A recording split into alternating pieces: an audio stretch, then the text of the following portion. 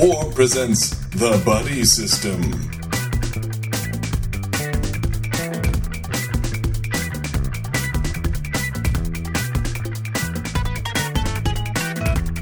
This is Gary Butterfield. This is Cole Ross. And this is Gwen Stagg. Yeah, it's Orb, and Gwen is back. Gwen is back, and you can get a picture next to her cardboard cutout for $20.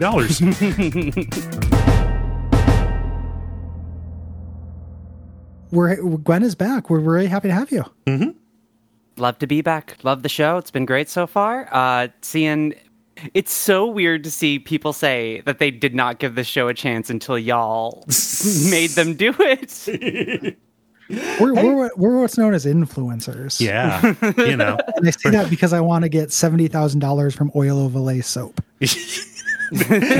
not even soap that I use irritates my skin. Deathly allergic to it, but they give me $70,000, so yeah. It's kind of a So wash. I'll keep some of it in my garage. Yeah. For people who don't know, who didn't listen to her first appearance, Gwen is the person who composed our theme song. Mm-hmm. So that weekly bop, you have her to thank for that. Mm-hmm. And Gwen, why this episode of season 3? We reached out and gave you the pick of the litter. Dermot. Yeah. Dermot. Dermot's a standout. I love Dermot. I guess slight spoiler for later years, but we only get 3 precious seasons with Dermot. Yeah. And he just is such a fully realized character, and we all know Dermots. Or we knew them in middle school, high school. They were just around. Mm-hmm. Where they come from, like, I don't know. I don't relate to Dermots, but they were there. Well, here's the thing: if you're listening to that and you're like, I didn't know a Dermot. You were the Dermot. Yeah, you might have been the Dermot, and it probably, you know, the Dermot in the Dermots in my life were oftentimes older family members of friends who for some reason hung around with us, the younger kids, but the Dermot always kind of barnacled on. Mm-hmm. Yeah. Some Dermots can grow out of it, and for some, it's a lifestyle. Yeah. Yeah. You can digivolve into a different kind of Dermot, but you can also keep that army jacket on for your entire life. I had an uncle who was Incredo Dermot until he died. He was like Dermot from Cradle to the Grave. From Cradle to the Grave. Yeah. But he was incredibly Dermot the entire time I knew him. Big uncle energy. This Dermot. Oh my gosh! Yeah. Just the compulsive liar, shit talking friend. Love it. Yeah, not even friend. Absolutely. But yeah, just fixture. Dermot's a fixture. You just get a Dermot. Yeah. I love this episode because it is a low stakes episode. Mm-hmm. And I decided that for me, for season 3, like, I like the lore episodes, but this kind of stuff is really my favorite stuff that the show really does. Yep. You know, I love these hangout episodes. These are really fun and funny to me. This is very something much like a sister episode to Tag Sale. Yeah. Like, yes. Very similar stakes, very, very just at the compound, involving a huge amount of the universe being sucked into this nexus. Mm-hmm. And very little ultimately happens except for the few things that do. Yeah. Yeah, we're introduced to some people who will be important later. You know, we get Dr. Z, we get Dermot, but that's really the only movement that we have. And like Tag Sale, you know, having the Tag Sale energy is good and fine. The thing is, though, at this point, a lot of the characters are more established. And also like new people have been introduced. So having the Order of the Triad there to do safety stuff is extremely good to me as well. Pirate Captain's a miracle in this. Oh yeah. I don't think any of the summer camp guests are they're all worth their screen time. 1000%. It's weird. The only thing I think that is probably not worth its screen time, and this is, I don't know how controversial this is, I might have cut the Monarch stuff from this episode. Mm-hmm. If you're going to cut one thing, yeah. Like it's so small and so inconsequential, and like I'm okay with the Moppets. You know, the Moppets have a limit, and we haven't hit the Moppet limit. I just don't know how necessary it was to check back in with the Monarch and just be like, yeah, he's still trying to do stuff. Yeah. You know, the important plot development of Dr. Mrs. the Monarch's costume, I guess. The costume's incredible. Very good costume. Yes. I like Brock's overall arc in this. We're going to talk about it in detail, but him turning to the Moppets in desperation because he doesn't know what to do about Dermot is very good. Everything with Brock in this is incredible. It's one of the best voice performances. Yep. that he gives. There's a moment where Dermot first starts mouthing off to him, and he just makes a shocked noise. And I get stuck in my head all the time is just being dumbstruck is so fucking good. Yeah. I just love it so much. Yeah. We should get into it because each one of these moments is worth chatting about. This is just a big character fun showcase. Mm-hmm. For this. So this written by Doc Hammer, originally aired June 29th, 2008. And the concept here is that Rusty is holding a day camp for boy adventurers, mostly just to make money off his past. Yes. And is not paying his friends to appear. Yep, they're just showing up with booth. We've put together a number of booths. That is not an inconsiderable expense. It's something.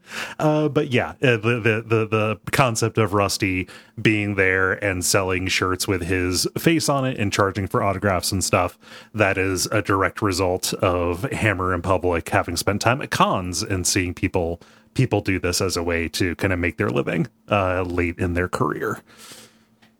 Oh yeah. If you've ever been to a con and just seen, Lou Ferrigno, sitting at a table. Yeah. You know what this is. My favorite version of that was at when we did the Milwaukee show. Hopefully we'll do the Milwaukee show again because it's so close to Chicago. You get the actors who played the original the original Mortal Kombat characters who were there selling pictures and autographs and stuff like that. So that's good. Not the movies. The actors who were digitized for the games. Our friend Brad, who did karaoke with Scorpion or whatever. Oh yeah, pretty cool. Yeah, way cooler than doing karaoke with the Scorpions. Yeah. If I had to choose, I guess. Between those two choices. Yeah. Obvious winner. But this was done, so Doc Hammer wrote this. This was the second episode that he wrote for the season, and he kind of did it a little bit as a palate cleanser after writing Orb, which is one of the heavier, plot kind of episodes. So you can kind of see this as a stretching of the legs. Mm-hmm. We talked about introducing Dermot, who is important. This is our second appearance of Action Johnny. Mm-hmm. The first time he could not be Johnny Quest. Actionably, they had to change him. Real fun. He changes a lot as the show goes on, but he's very fun in this. And his enemy, Dr. Z, who is based on a character, the only recurring villain from Johnny Quest. Dr. Zinn, yeah. Dr. Zinn. And Dr. Z is incredible and also turned out to be pretty important to the show. Yeah. The last couple seasons, kind of weirdly enough. And you can see, the reason why is because Jackson Public and Doc Hammer love Dr. Z. Yeah. There's a great little bit in the book where they talk about, if Doc Hammer wants to have a line not be cut, he just has Dr. Z say it. If Hank or Dr. Z say something, it will not get cut. They said if you want us to have fun, make an entire episode that is just Dr. Z and Shore Leave talking to each other. That'd be incredible. Yeah. And just with a side of Hank. Yeah, don't threaten me with a good time. Don't threaten me with a good time. We mentioned the new costume for Dr. Girlfriend. It's called a prototype in this, even though this just ends up being her costume. Mm-hmm. And they talk in the book and the commentary about how sexy this costume is, and they made it in part in light because of cosplay. Yeah. Let's get some sexy outfits. Yeah. All right. Fair enough. Yeah. I mean, but are they? So their thought process was we want to see somebody wear this, so it's in the show now. It's not that they make reference to that in the commentary. Yeah. And then in the book they say we made this costume, we knew that cosplay was becoming a thing or something. Yeah. It's not Queen Etheria, but it's pretty revealing. Yeah, a lot of cleavage on this one. The sense that I got was that, like, Doc Hammer talked about, like, I can identify all the pieces of clothing in this. Like, that's an American Apparel top, et cetera, et cetera. I think that when he was putting it together, he used those references and, kind of had an eye toward making this, like, a fun costume to put together, was kind of the sense that I got out of it. Yeah, it's weird because the books, there's reading the book and then listening to the commentary on all these episodes, you get to see kind of them on their best behavior in the book, and then the commentary where they go to horny jail. It's because it has to go through an editor, Gary. Yeah. That's exactly it. Like, somebody else wrote the book, they edited a interview. In the commentary, the reason why I was not giving them the benefit of the doubt is because they specifically talk about sexy girls in this costume. Yeah. In cosplay and cons. So it's just like, who knows with these hornballs? Yeah. It is difficult to say. What's that Andy Daly character? Dom DeMarco? Dom DeMillo. Dom DeMillo. Girls. Related to cosplay, I liked their gag in the commentary saying, nobody cosplays as Dermot because you couldn't tell at a convention if they were doing Dermot. Yeah. You don't want to get mistaken for Dermot. Yeah. And if you went up to someone, you're like, hey, nice Dermot cosplay, and they were really a Dermot, that's like a Dermot mimic. That's like they get punched. Oh my god! Yeah. Or if they were just like superficially a Dermot, like, hey, are you a Dermot? It's kind of like asking a woman if they're pregnant. Like, that's just a way to convey I mistook you for a Dermot. In the old world, you could shoot somebody for doing that. Yeah. You do not get to call somebody a Dermot. So, or that Liza Minnelli impersonator I booked was really Liza Minnelli. That kind of energy. Yeah. One thing too, just without getting into spoilers and stuff, I don't necessarily like the end of Dermot's character arc. No. I like Dermot, but I wanted him to do better than this. Yeah. We get 3 seasons, but he gets back shelved like Hatred does, Mm-hmm. Yeah, still there, but just like we're done with this toy. Yeah. A little bit. This opens with a commercial. The cold open is a commercial for Rusty's Day Camp for Boy Adventurers, which is real fun. And they show all of the different like T-shirt of the month club things they had done for this. Yeah. I love the story between for the Samson Kodokan blood judo. Yep. Where it's a red belt that he wears, and then in real judo he wouldn't have that, so they made Samson come with his own brand of judo where you start with a red belt and then everything is just a different shade of red. Yeah. Judo. He looks so mad, and it's like, because judo isn't meant to be violent. Right, right. Defense, but I love Kodokan blood judo. Yeah, it was an animation error, right? They sent it back. They got it back from Korea, and it had a red belt, kind of make him look a little bit like Ryo. Yeah, and so they that was the way they got around it. I love these logos. Like the Billy Quizboy logo is really good. I love the Pretend Ghost Syndicate. Like I would totally have something with the Pretend Ghost Syndicate logo on it. I even love the little Rusty Venture light bulb that's giving you all this info. Yep. This is based on a real thing. They would have these little day camps where like a little cartoon light bulb would talk to you. And I remember seeing commercials for these kind of things as well. Yeah. Obviously not this dangerous or what have you. Yeah. But. Yeah. I think the best line in the commercial for me is when he says it's the best camp for boy adventurers in the area, which implies this is a lot of competition. It's not a national draw. So he's not even so like these kids who can't even afford to go to the good camp. Yeah, that makes sense. These are the kids that end up at Rusty's camp. They're not going to make it. No, still $200 though. Yeah, it's expensive camp. But hey, and he can't convince anybody that he was Rusty Venture. It's so like This is a really good episode of the show. This contains a lot of the things that are special about this show. Well, just like that's fucking tragic. I just you can really like sum up a lot of Rusty. It's a summary of Rusty's entire life, where a kid asks, where's Rusty, and he says, I told you I'm Rusty, and the kid just says, what happened? It's so good. We begin with Rusty hanging out. Nobody's lining up for his at his merch booth. Yep.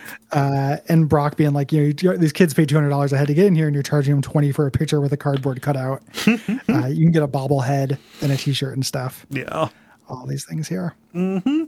And the Moppets are here. They're dressed up. One of them has like a little propeller beanie that has the microphone. They're here doing like recon for the Monarch because he's doing some, he calls it preemptive arching. And the Moppets are upset because there's no food. And I agree with the Moppets. Crawlers are underrated. Oh, sure. Like, who doesn't like them? Right. I thought about that too. Who's underrating our crawler? I just think you don't hear about them an awful lot. Like on a donut spread, the crawler isn't usually there. Yeah, you get a variety pack. There's no crawlers in there. Yeah. We got eaten, man. It's because Gary was there first. Like, I love a crawler. They're mostly air. It owns. Yeah, it's great. It's a good ass donut. Yeah, but but like the food, there's no actual like free food there. The $200 doesn't get you that. There's a vending machine with $8 bags of combos. Big convention energy. Yes, like in Milwaukee, where you'd go there and get a $4.50 bottle of Dr. Pepper. Yeah, and only Dr. Pepper. When I worked the convention circuit, we had $40 per diem to buy food, and that got you nowhere. Yeah. It's so funny though, because it's big pandemic energy where I'm missing that. Mm-hmm. Like I'm like, man, an $8 bag of combos. I can go for an $8 bag of combos right now. I want a $9.50 piece of very dry pizza. Yeah, give me a crust sandwich with no sauce, please. Rusty calls the Moppets, man, those kids are ugly. And I love again the Patrick Warburton performance in this episode. Mm-hmm. Just absolutely, you're kidding, right? They're plastic dwarves, and I love Rusty just not getting it. Yes, and they're almost as good as you are. You and I, right, almost. Yeah. Is Rusty under the impression that dwarves are a D&D race in real life? I think he's just being. I think it's. I mean, so being shitty to little people, that's ableism. Yeah. Right. Yes. That's how I'd classify. I think he's just being ableist. Yeah. And it's just him being his shitty, confused, like, calling everybody else out for the shit that he is. Yeah. Well, because Brock says, because Rusty implied that they're a race, says they're not a race, and it's like, oh, now who's racist? Hitler. Who's racist? Yeah, like he's saying as if they don't count. They're not good enough to be a race. It's like really good. There are a lot of base level assumptions that are wrong here. We're not going to get this worked out with you during this scene, Rusty. Yeah. We cut over to the booths where Billy is making his pitch to kids like, if you can't be a boy adventurer, why not be a quiz boy? Underrated branch of Kid Genius. Yeah. I love this because like what is Billy getting out of this? I don't know. Nothing. Unpaid volunteer, and he gets one of the worst days of his life. You guys pointed it out, and now I can't notice it. Every day is the worst day of Billy's life. Yeah. 100%. It's like an Office Space. Yeah. It's also like even when he doesn't get anything if a kid decides to become a quiz boy. Yeah. We're not recruiting for big quiz. That show isn't still on. Fond of the quiz boy ecosystem, the school to quiz boy pipeline. Yeah. The school to quiz boy to Fash pipeline. But I love the kids just calling him on it immediately. Oh yeah. Well, so you're not a boy. I'm like, you're right. I'm 35 years old. You just solved the case of how to hurt the unpaid volunteer's feelings. Oh God, I don't know which one he is, a Shamil or Shamazel. He might be both. I like him tormenting the kids as well. Oh, of course. They're like, wrong. Mm-hmm. You will be a quiz boy. pirate captains thing, and this is amazing. I just love this. Look at me, I look like Johnny Depp. Yeah, and you can hang out with people who used to be famous, like Cher. So I wish that they had the courage of their convictions, because they say you hang out with people who used to be famous, like Cher or the guy who voiced Inspector Gadget. No, you don't say the guy who voiced Inspector Gadget. You say Don Adams. Do you think that's an issue of the courage of their convictions, Cole? I think it is. Are you on your mind? I think that they could just say, I think you could just say Don Adams. All right, trust that people will know who Don Adams is. I think that the joke is that nobody knows who Don Adams is, and you're the weirdo. Okay, for this. I think that Doc and Jackson definitely knew who it was, but the pirate captain is just going to be like the guy who did the voice for Inspector Gadget. Okay. I think he should have said Don Adams. You mean the character or the writers? Both of them. It's weird. Oh, here's criticizing the pirate captain? Yeah. Call him. Do you have his number? Can you talk to him? What's the secret mathematical formula between what's funnier if they pretend like they don't know the thing or they do know the thing? Because I trust that Doc and Jackson know every single reference that they're making. Yeah. But like, if they said Don Adams, the joke wouldn't land. I would land. But how many? There's so many jokes that you have to go reach for Google for already, Gary. Yeah. And it would also be a weird slam to Don Adams. So that's fair. That does tarnish the legacy of Don Adams, Cole. Yeah. So it's punching up when it's Cher. It's punching down when it's the voice of the Inspector. I guess what I'm saying is that's weird. It's weird where they drew the line, that they didn't just like it speaks to me that they didn't trust that people would know who Don Adams was, so they had to say, oh, he's the guy who played so and so. I don't think that's why they did it. I think it's a comedy bit. I think that the comedy rhythm was saying the guy who does the voice for that sounds more throwaway. Okay, all right. Do you think, a sincere question, do you can think of the fame levels of Cher and Don Adams, or like the notability or knowability of their names to be similar? Or would you agree that Cher is more of a household name than Don Adams? Cher is more of a household name than Don Adams. I think that the joke of people who used to be famous saying the name that you wouldn't know, that lines up with it more to me. That lines up more with the joke that they're doing. Okay. Yeah. Well, write in, listeners. I'm curious as to how mad you are about this. And also write in about the very contentious energy that this show sometimes takes. Because it's been several episodes where it's just been open season on Cole. You know that I love you, but every once in a while you say something that just sounds fucking insane to me, dude. Yeah. Like every once in a while there's like, are you hearing the shit that's coming out of your mouth moment that I'll have? And like, that's what you're picking up on. Okay. All right. Okay. Just wild to me. I don't know. I just love, like, again, just the sadness of this whole thing. Okay, you might not be a boy adventurer, but here's something else you could settle for. Like, yes, you won't be the hero, but you join the rubber mask set, and you can just pretend to be a minor 49er, or drink Scooby-Doo, right? Yeah, very good. Oh, we cut over to the Monarch on his Mac. And he's watching the Moppets through their camera here. Dr. Mrs. the Monarch, doesn't understand what he's doing. She's still kind of playing coy. This is before she kind of hardballs him into not arching Dr. Venture. She's still gentle at this point. And he gets distracted by it when she comes out with her new costume, which makes him exceedingly horny. Yep. He starts out with just talking about her boobs falling out, but then talks about sitting on her king's ever-expanding throne. Mm-hmm. Which, when you get a boner, like, your app doesn't get bigger. It makes it sound like it's infinite, doesn't stop. What do we do? Eventually it'll blot out the sun. This Katamari laugh will kill us all. Oh my gosh.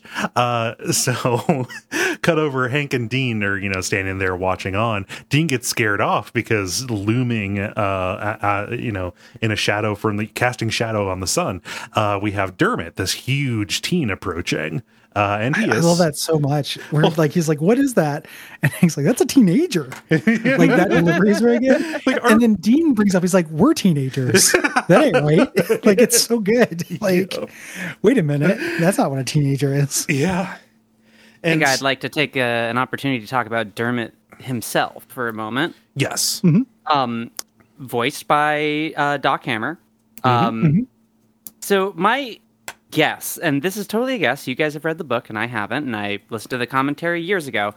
I always assumed that they basically were looking at all the axes of the show and realized that the family axes didn't have an in for Doc Hammer.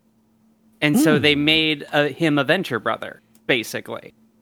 Like there's no one in the immediate family that Doc Hammer voices. Yeah. So he's out of those storylines as an actor. Yeah. I never really thought about that, but that's like 100% true. I could see that. Quiz Boy everything. Yeah. And, so like this is a way again to have, like those, to have it be those two guys, because he's always playing against Hank, another Jackson Public character. So you get that dynamic in there, which just naturally that is the way that they write. Also, like adding new characters and pairs, you get Public voicing Sergeant Hatred, and then you get Dermot coming in as a new character, bringing in his pairs. Yeah. Both of which they were like pretty in love with. Yes. Get used a lot during the season. Yeah, that makes tons of sense. Yeah. I can see that. When he shows up here in episode, he talks about his mom made him come, and that his dad was probably special ops. This is all part of a big red herring. They do a lot to kind of suggest to you that the dad was supposed to be Brock, but when they wrote the episode, they left it open on purpose. Yeah. And do you think they knew at the time? Because we don't get the full reveal till midway season 4, if I remember. Yeah. I think so, because the hinting is so strong towards it being Brock's kid that it would be weird if that was an intentional swerve. In the book, I think they talk about, they say, we put stuff out and we see how people react, and we will always do, they say we tend to do the swerve. If people thought, oh, Brock definitely isn't the dad, we would have made it the dad. Like, they've got a contrarian streak to them when they lay this stuff out. Yeah, I was noticing watching the last few episodes that they really love to set themselves up a puzzle box that they like to solve later. They don't want to know the answer until an answer is demanded, basically. Yeah.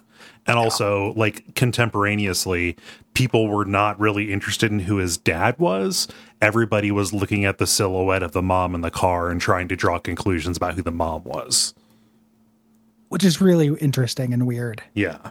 Fandoms, comparing these silhouettes. And it's I understand, they want us to look at the dad mystery, but we're gonna at the mom.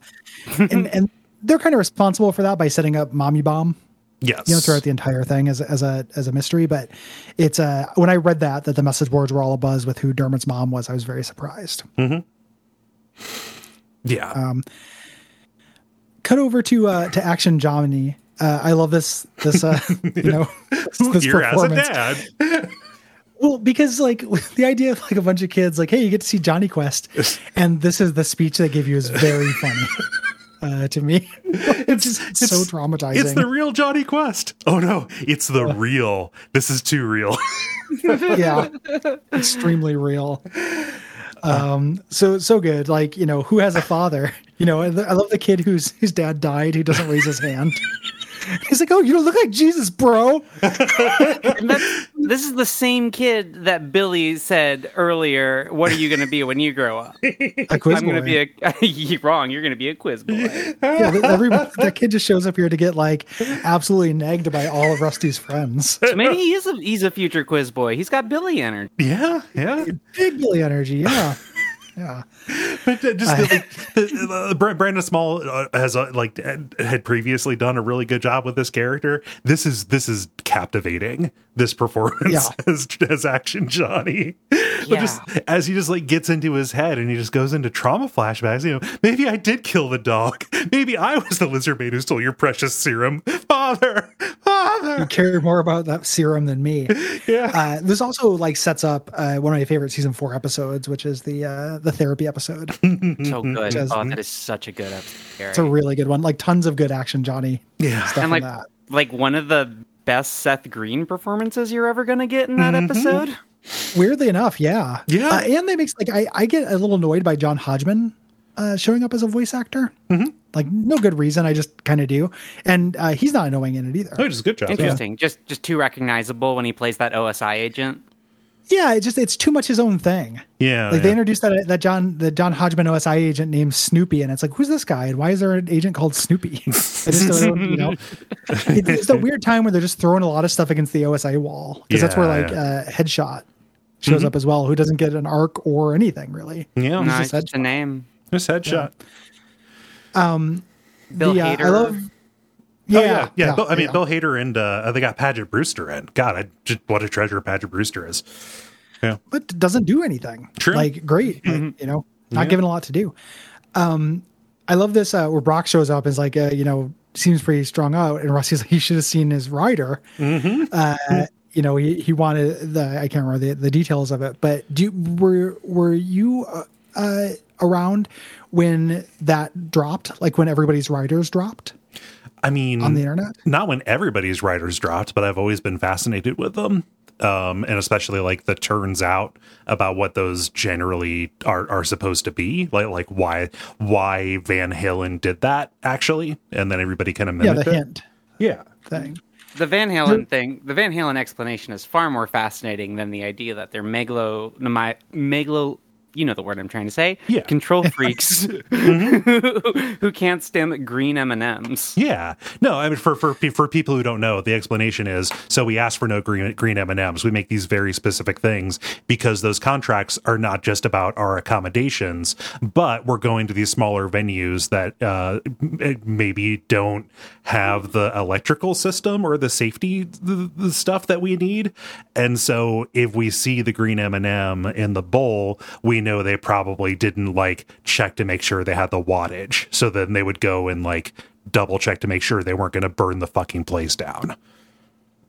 So that was the first thing where writers became the public consciousness. This is specifically referencing a website called thesmokinggun.com. Okay. In the early 2000s, this website dropped a bunch of writers. Okay. If you go to thesmokinggun.com/backstage, and this was a huge internet thing when I first kind of moved out of my parents' house. And it's just all these people's writers, and you can find the specific one that they reference here, Sean Puff Daddy's thing, on this website. This is where they got that information. Yeah. So like that is the cool, what are those called? The map, those towns, fake towns on maps to. The canary traps. Yeah. Yeah, that's what that is. But just the idea of like looking at wild ass writers came from this very specific website, and this was all the rage for a little while. Nice. Was reading writers, they're pretty fucking wild. So if you want to look at Red Hot Chili Peppers and the kind of stuff they wanted, you can. Yeah. Included aromatherapy candles. Have y'all ever given any thought what you would put on your own writer if you like had that power? I mean, I would probably just say whatever you have, that's fine. Yeah, surprise me, like because I don't want to make a fuss. I don't like asking anybody for anything. So like, yeah, I don't know. I would be too ashamed to make any demands because I'm just a humble and a modest person, and not everybody knows that about me.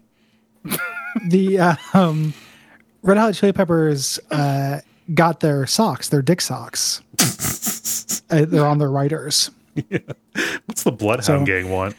Just like a fresh 12-pack of Hanes. Yeah, dick sock. And these are. I remember when me and my friends got into this and we were reading them. I can't remember any of the greatest hits from it, but watching this episode, I was like, "Oh shit, yeah. That was like an early internet thing." Yeah, like what's Moby want? Trash, probably. Garbage. Shit. God, what's Wayne Newton want? Sorry, no. This is I wasn't aware of this specific thing. That man. I don't know, like celebrity leaks or whatever have gotten so salacious. This is wholesome in comparison. Very wholesome. Like I don't feel Moby wanting 10 shirts and 10 boxers. Yeah. Like pretty chill. I don't feel bad seeing this or knowing this information. So this Bill Cosby 96 one's probably pretty dark in retrospect. No.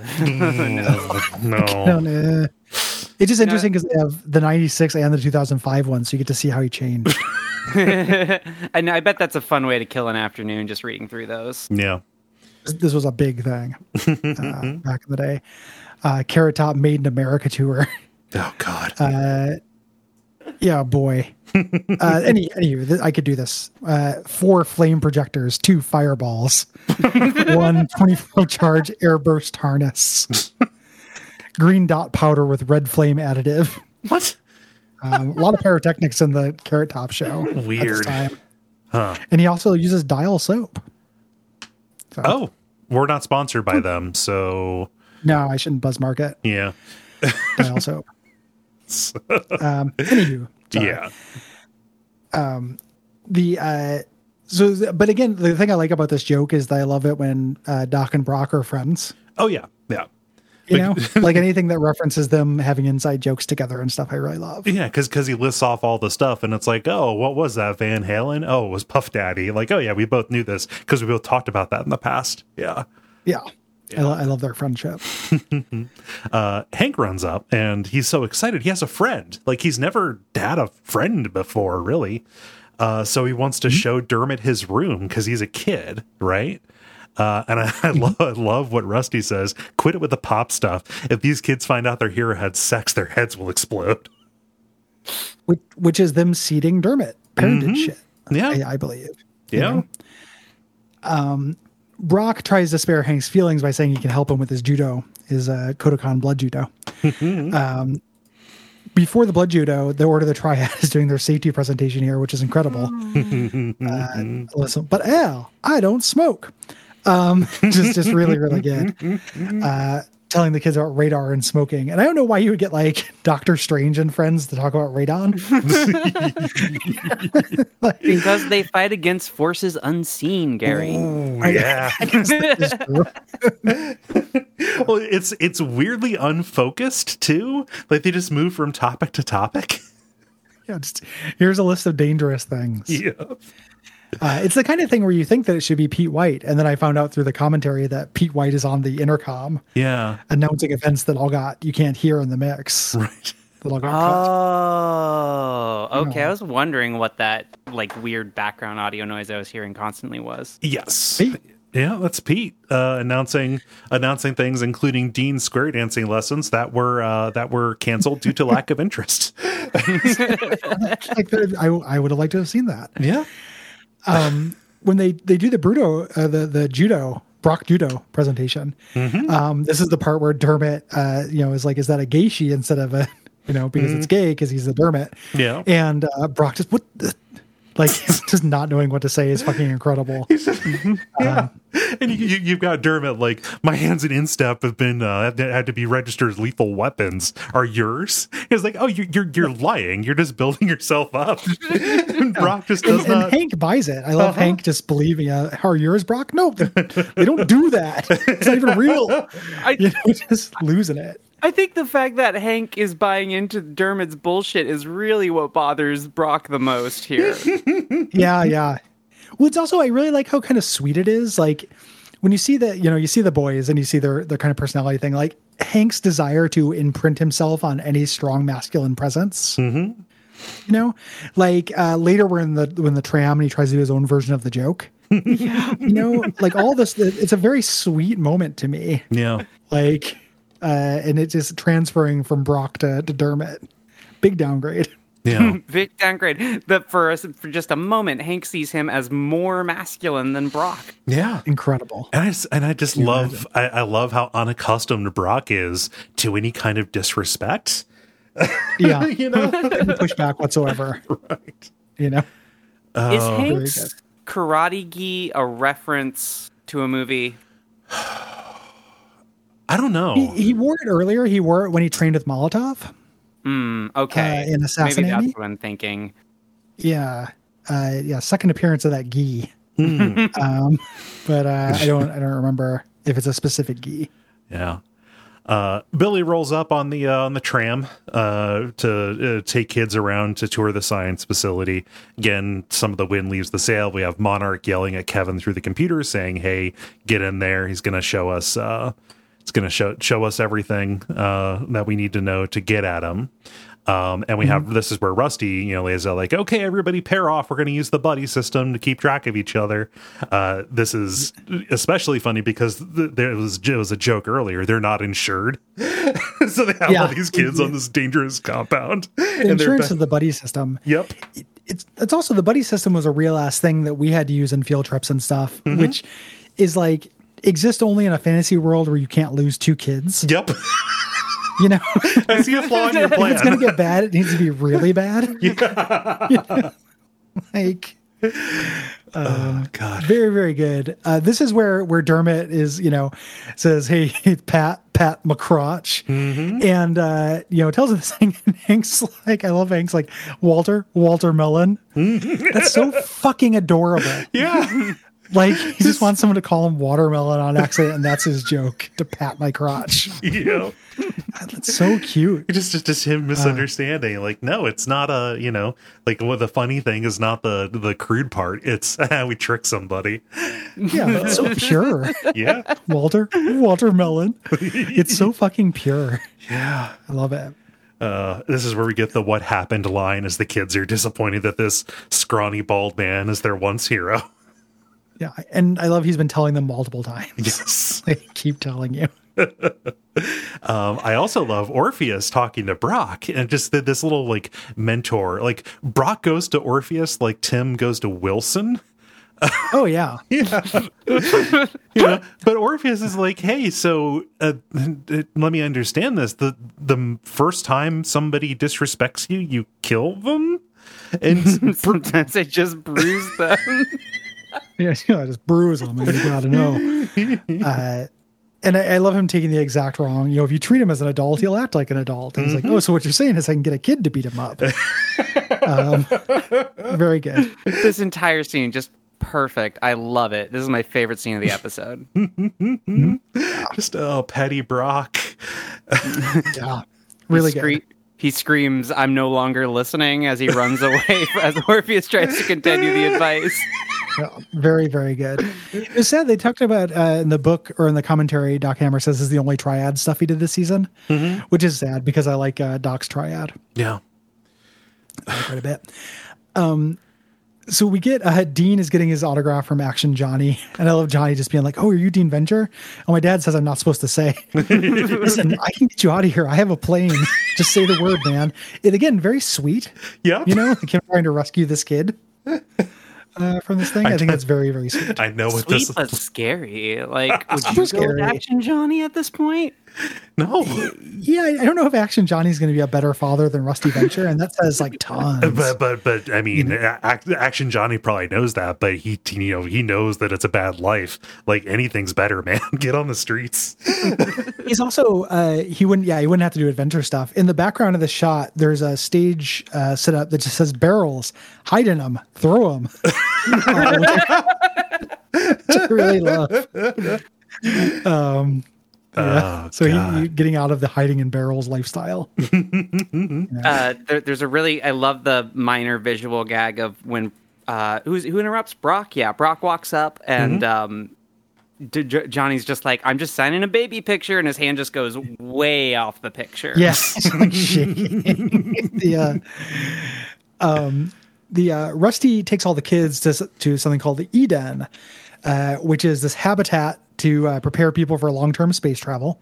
There's some talk in the book and commentary about whether they're not sure if this is where Baldovich and Manstrong trained when they were under Venture Senior. But it's just like this abandoned thing he has. Yeah. He's like, "Oh, this seems like the kind of thing kids would like." Of which he has multiple, and they will keep coming. I love that. Just because of his neglect, he lives on just an entire plot of land that is nothing but story hooks. Abandoned super science story hooks. Yeah, and he lives in the SCP. Yeah. foundation. And he says, "Oh, kid says, oh, why is it so dirty?" As they're trying to force the rusted door open, and Rusty, like not even bitterly, he just kind of cheerfully says, "Oh, my father died before he taught me to care." Very good. They get in, it hasn't been opened in 40 years, and he just kind of assumes like kids will want to see this stuff. Yeah. But it's this completely, overgrown jungle. It's, very scary. I can't remember, what do they say it smells like? They say it smells like a jockstrap or something, or it sounds like it smells like a the hamper. Of a gym sock or something. Yeah, it's like a hamper is what they say. Yeah. And they find it like a Blair Witch, like a skeleton crucified in an X. That the ever-growing super apes within are constructing, apparently. Yeah. And out comes a vicious gorilla, which Rusty thinks, oh, I can just talk to him like Coco. Mm-hmm. I love, so Dermot's there. Dermot decides to become a hero. Mm-hmm. Pulls out his air pistol. It's not a BB gun. It's an air pistol. Spring action. And Mr. Action has just joined the server.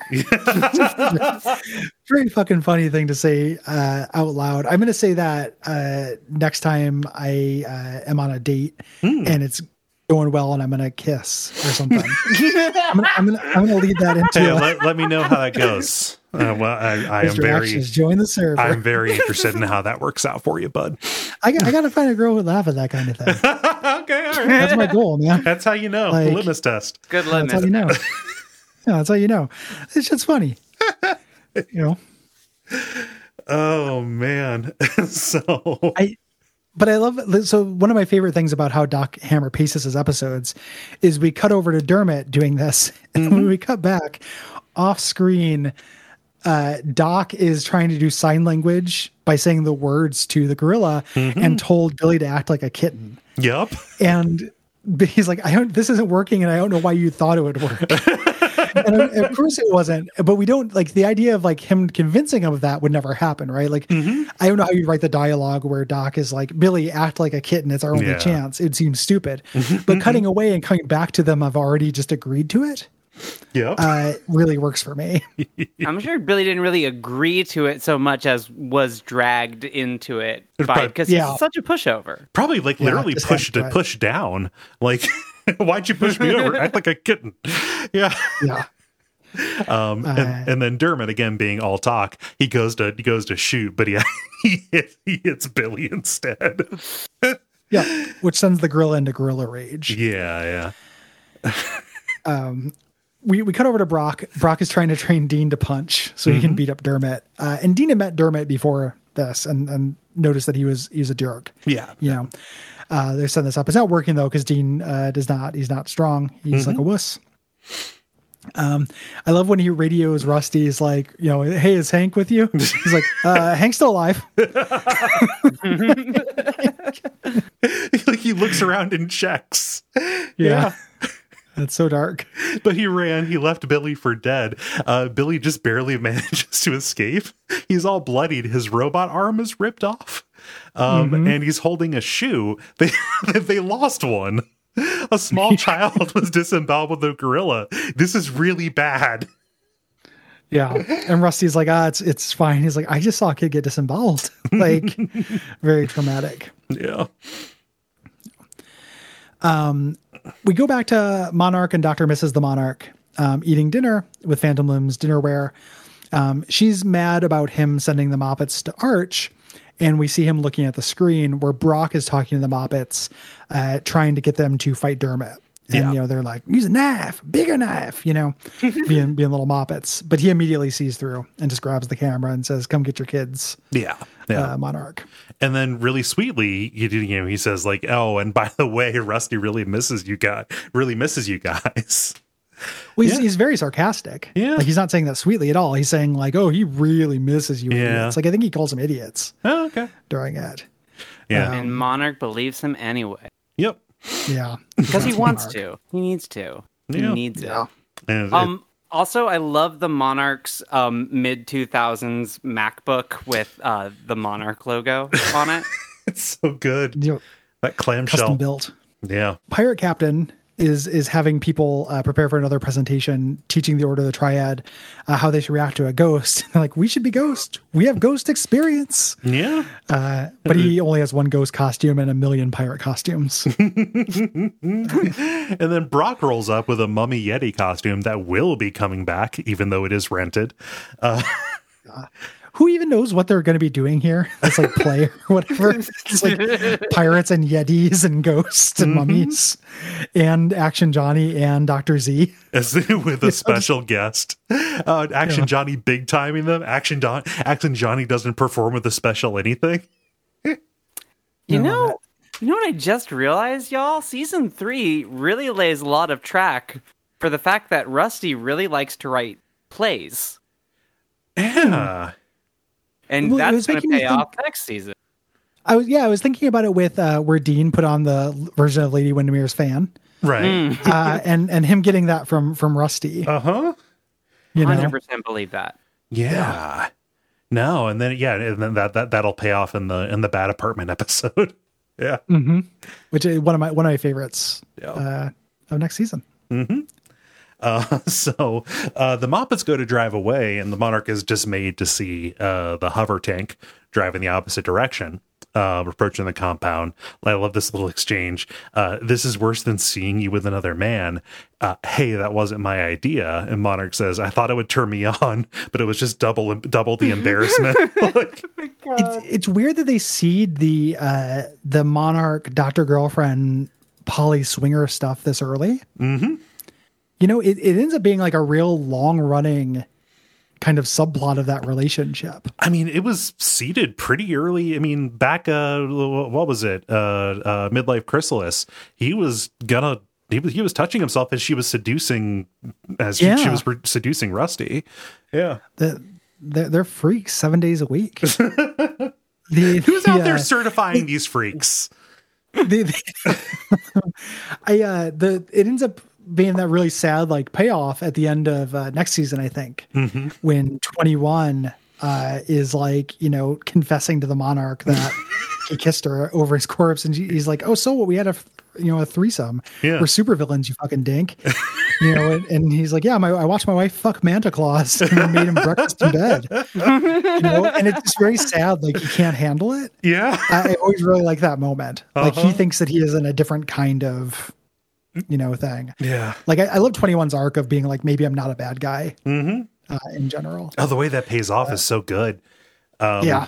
So Triana shows up at this point, talking to Dean, and Dean is upset because Hank's got a giant new friend. They both know them. No Dermot. Rusty shows up for the show to start, and he's late and panicking because that kid died. He had to go off to the lab. They kind of foreshadow the end of it before this. When Dr. Z shows up, and this is great, the old-timey musical sting they do whenever he does this. Yep. And Dr. Z's here, and he's just here like for the showbiz circuit, right? But Action Johnny, because he has nothing but a ball of trauma. Is this, man? He starts having flashbacks. Good. Like he collapses to the ground because he thinks that this person who has tortured him before is just gonna, start doing it again. And I love that Dr. Z is just a natural. Like, like the show obviously isn't going to happen, but he gives the kids what they want. He gives the natural villain speech, and the kids are just going crazy for it. Yeah, he's an old pro. Yeah, they make a reference in the commentary about how he should hang out with Scaramantula. Mm-hmm. Just like old dudes who just really like this stuff. Yeah. I love Dr. Z talking to Rusty. Like, obviously Rusty called him in here as a favor, right, to make this appearance at his day camp. He's like, I thought you said Johnny was clean now. And he's like, he's been dry for a month, but he's been downing Xanax like they were Cheetos. Very sad. Yeah. Like, he's not on drugs, but he's not doing good. And he's on doctor drugs right now. Yeah. And not Dr. Drugs, his DJ name. Dermot just keeps on talking shit, and Triana, calls him a dork, saying, "Oh, you think you're all hardcore, but you're so Dave Matthews." They're going back and forth again. Just nobody is buying or giving Dermot the time of day except for Hank. Well, and he insults Triana, and that's when when Dean freaks out. He says you're lucky you look like a suicide girl. Right, just like that. And Dean freaks out and wails on him in what I feel like is a reference to A Christmas Story. It's a big taking down Scott Farkus energy. All right. Yeah. I can see it. Scott Farkus kind of dressed like Dermot. Yeah. Scott Farkus was one of the OG Dermots. Yeah. Huge Dermot energy. Yeah. But I love one of the little details about this is he's freaking out and he's beating him up and he's crying while he's doing it. Like snot is dripping from his face. Like he's very upset. Yeah. During this, like it's not an alpha move. Like this is pure animal rage. which is what you should be afraid of. You do not want this. That's the kind of person you do not want hitting you because they will not stop. Dude, like out of all the people on this show, Dean might be low key. Oh yeah. Like, the scariest because Dean is so tightly wound. When Dean snaps, you're lucky if he has sex with your girlfriend. Yeah. And you're Hank. Like, I don't think we fully sold how shitty Dermot's move was because it came in right after Triana told Dean that she thought he was cute for the first time. Yes. And so, he was riding a high until that guy comes by and mentally kicks him in the shin. Yep. It was not the time, not the person. Yeah. Dean's Triana arc is one of my favorites because we go into season 4 with the Better Man, which is one of my favorite episodes. Or that doesn't happen in the Better Man. That's the Orpheus one during the where he tells him to fuck you, the prom thing where he's talking to the outrider. Oh yeah. Really good. That's one of my favorite moments in the show. Yeah. I also love Brock doesn't let anyone stop Dean. He's like, hey, they're just kids. Come on. Hey, just kids. Let them work it out. He's so happy about it. Really good. This problem solved itself. Yeah. Very, very good. Dr. Z says that child is a spinning murder top. Are you sure he's your son? Sergeant Hatred shows up. This was actually Sergeant Hatred's first written appearance in the season. He appeared earlier in this, but this is the first time they wrote him. Yes. Appeared with his henchmen who just jump out and 2 guys with flamethrowers just set fire to one bush. It's really good.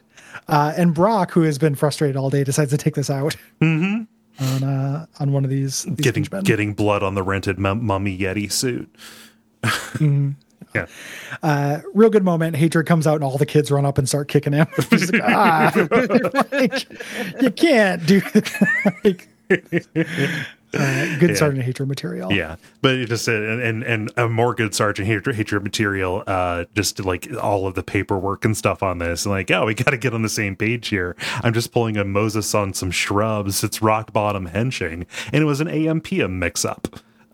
Yeah, he thought that the A was just a really fancy P on the schedule. And also, I just love that there's just a shared calendar that they have.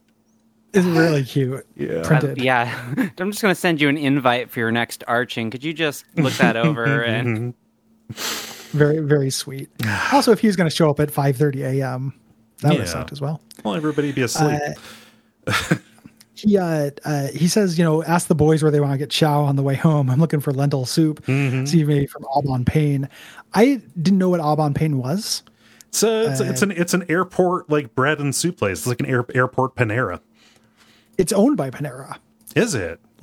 It's a weird thing. I was very in the pocket for almost every reference in this episode except for that restaurant. Okay. That I had to look up. We're talking airport only. You can't ever find one of these outside an airport, or just most people are going to encounter one? I've only ever seen one in an airport, and I got a very disappointing bagel at one. I think that from my research, I think they are available outside of airports, but it's airport quality. Okay. Yeah. Oh, fantastic. Airport quality at land prices. When you're really craving the taste of the Mile High. Yeah. Yeah. Yeah. Some lentil soup would punish right now, though. I fucking love lentil soup.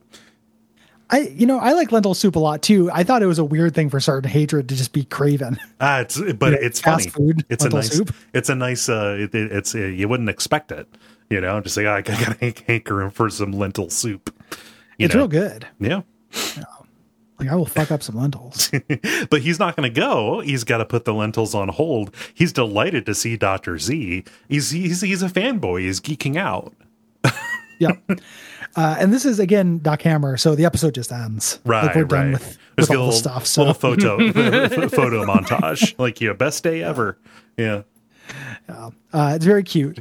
This photo montage of everyone taking pictures. It seems like a very successful camp based on these, except for all the people who are hurt or dying. Yeah, just that one kid, and that kid turns out okay. Does he? Yeah, we'll see. After he gets potty trained. Okay. Yeah, in the post, he prevented getting cancer. Okay, all right.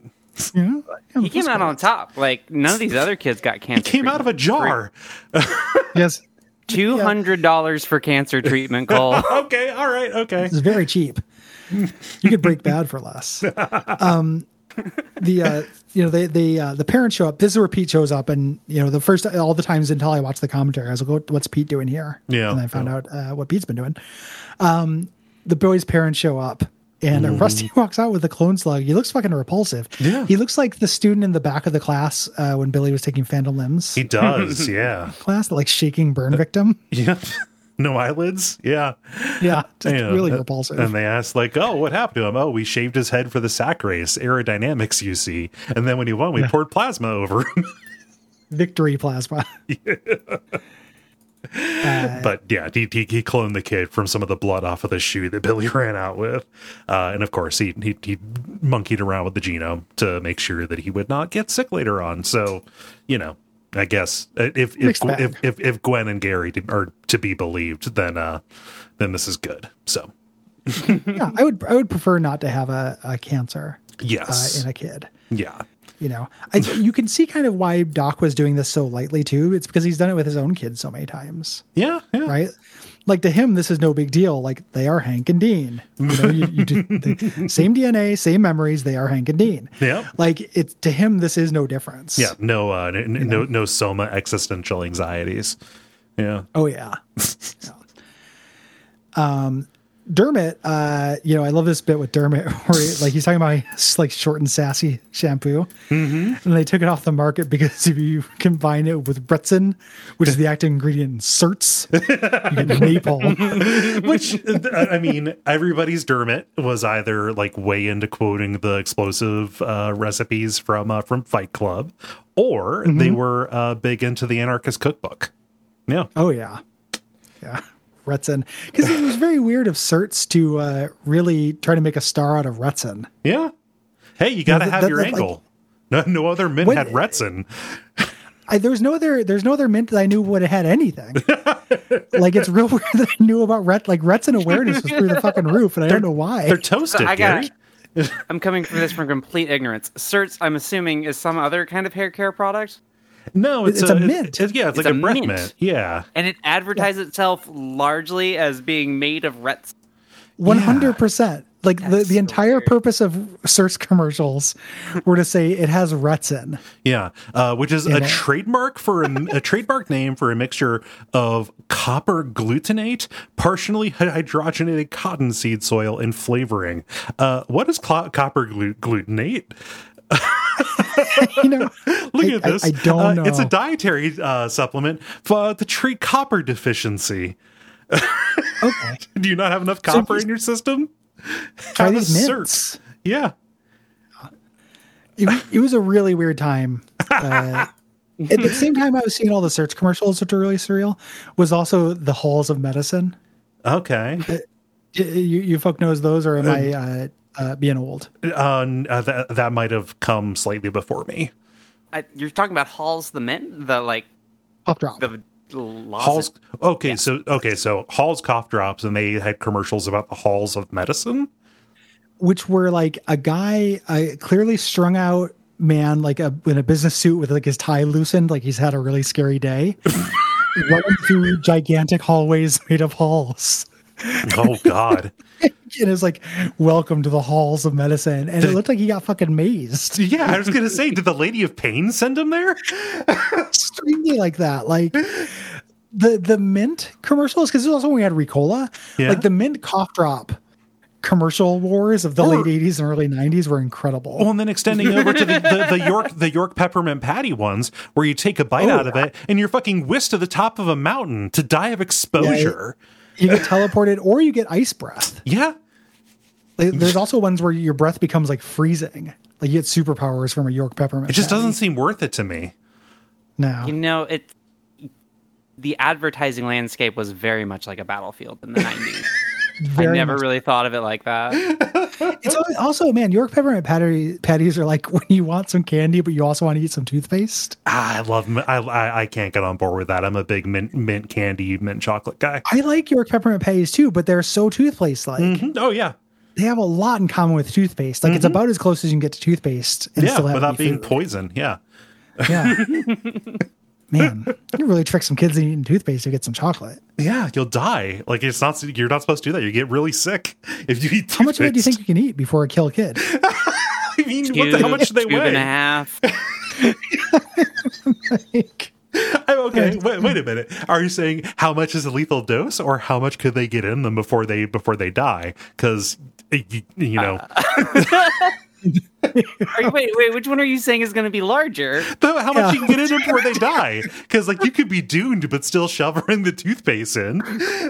Oh, sure, that's true. Yeah, you're not going to die instantly. I'm not talking about making a human toothpaste. But, like, I'm just saying they're very different trick numbers. A kid into eating non-food. Okay. Yeah. Oh fuck! I don't think about it. If any doctors listen to the show, hook me up. We have some experiments we want to run. If anybody knows how to write grant proposals. Okay, wait. I did actually look this up because I was curious. But there apparently, if you get fluoride based toothpaste, like if that's a core ingredient, the amount of fluoride in that tube would kill a child. Okay. Wow. Yeah. That's incredible. Because they make it taste good. They do. I had toothpaste that tasted like bubble gum when I was a kid. Yeah. Me too. Yeah. It seems like they shouldn't get away with that. Yeah. You know? Make it taste like poison. It's probably really weird that kids have candy flavor in general. Yeah. Maybe. You got to trick them into doing, I don't know. Why, though? Like, what is the Dimetap where it tastes like the most delicious beverage they don't make? And nothing will ever taste that good again? Yeah. Yeah. Wow, man. Yeah. Anyway. Active ingredient certs, which is Retsin. Dermot's mom pulls up. He's like, oh, take it sleazy. He gets in and she asks, did you meet him? He says, yeah, he's okay, I guess. Are you sure he's my father? And then that's the cutaway. Again, leading us to believe that Brock is the daddy. Well, there are people also who don't listen or don't watch the show who listen to the show because they like us. Yeah. Dermot looks more like Brock than Doc. He does. He's got blonde hair. Dirty blonde hair, super greasy at the end. Yeah. Big dude. Yeah. He's not like fat. He's just very broad, right? Yeah. And we get post credits. We get the Moppets being, creeps because they're fully grown men. Dr. Mrs. the girlfriend is hugging them, saying, "Oh, you did such a good job." And they're like, "We like hugging mommy. We like hugging mommy in a new costume." Yeah. It feels like that's one of the things about the Moppets I don't care for because I feel like Dr. Girlfriend would be wise to that. Yes. It was enough, I think, if they had treated her kind of like a mother figure. But yeah. No, but they're treating her like Lady Dimitrescu. It's a sex mommy now. It's a little horned. Yeah. And I prefer my Dr. Girlfriend to be really hyper competent. Yes. So kind of a nothing ending for me, but other than the Monarch stuff in this, which is still fine. Mm-hmm. Everything else I think is actually operating like A+ though. Yeah. Like super, super good. Any wrap up thoughts? Gwen? I can imagine a version of this show where they decided that Dermot was Brock's kid, because there is a fun dynamic there where his just energy, his complete energy, is just so antithetical of everything that Brock thinks a person should be. Mm-hmm. That could have been a good version of the show, but I am ultimately glad that he turns out to be Rusty's kid. He's Hank and Dean's half brother, and he's just one more. What do you call those things in Dark Souls 2? The wheels. know what I'm saying? The map. Spoke. Yeah. Another spoke of the Venture Brothers family. Cycles. It's also one of the things we talked about this a little bit in the Slack. The episode where they reveal that with Dr. Venture, like incredibly gross. Yeah. For him to father Dermot, of course. Mm-hmm. Also, like a little bit, like I don't want to get the reputation on this show as the guy with God, Gary, with sympathy for sex past. Gary, if you have to. However, I need to save you from yourself. when he's like, it sucks that he does it. There's a big power imbalance. Yes. Right. And you don't have sex with children. But when he's like, I didn't cart her, I have a little bit of sympathy for Doc during that moment. Like somebody comes on to him. He has this shitty childhood. He's always thought of himself as this like big man on campus. And somebody comes along and like reinforces all of those notions. Mm-hmm. And he's got the exact blinders on where he's not going to realize, like, of course this person does. They're my fan club. Yeah. Like it's not that I think it's like, I think that is damning. It just reads as dramatically sound, I guess. Yeah. Is what I mean. I mean, it is another way in which he is a bad person and he has something fundamentally missing from him because of the way that he came up, right? And yes. that is a depiction that is dramatically sound. Yeah, nobody. If you are going to interpret that as like what happened there is good, I would encourage you to act in better faith than that. That's not what I mean. Yeah, it's on the same cadence or the same kind of trajectory of me of like. The show spends a lot of time being like Doc is the worst fucking person, and then softening it kind of over the course of the series by showing how horrible his childhood is, and showing a lot of other people who, this is also a show with all the other like sidekicks and Action Johnny and everybody who's lived this life and how they've developed. And ultimately, like I think showing Doc as this person who has moments of goodness, but is pretty static and pretty shitty, and then contrasting him with the boys in the last season, which are like literally going on to become their own people and developing things, is like the moment of hope you see in the show almost. Yeah. That there's not going to be a straight up repetition. There's not going to be a repeat of these of these mistakes. It's important, I think, when you're talking, in real life and about representations of stuff in media, to understand that there is a distinction between an excuse and an explanation. Exactly. Yeah. It's dramatically sound and interesting to me. Yeah. Even if it is something that's shitty and unexcusable. Yeah. Gary, just to back you up a little bit, I agree. It is very sympathetic, and the Doc, like, he did the bad thing. He didn't do the worst thing. I think that's the big moment for him. Yeah. He supports the kid. Mm-hmm. Yeah. Like it's implied also I think a lot of it is the performance sells it during that episode where James Urbaniak is like, I didn't fucking know, and it's like, you should have known, but a crime of not doing your due diligence is less odious than willfully being malicious, even if they're both really bad. Yeah. Yeah.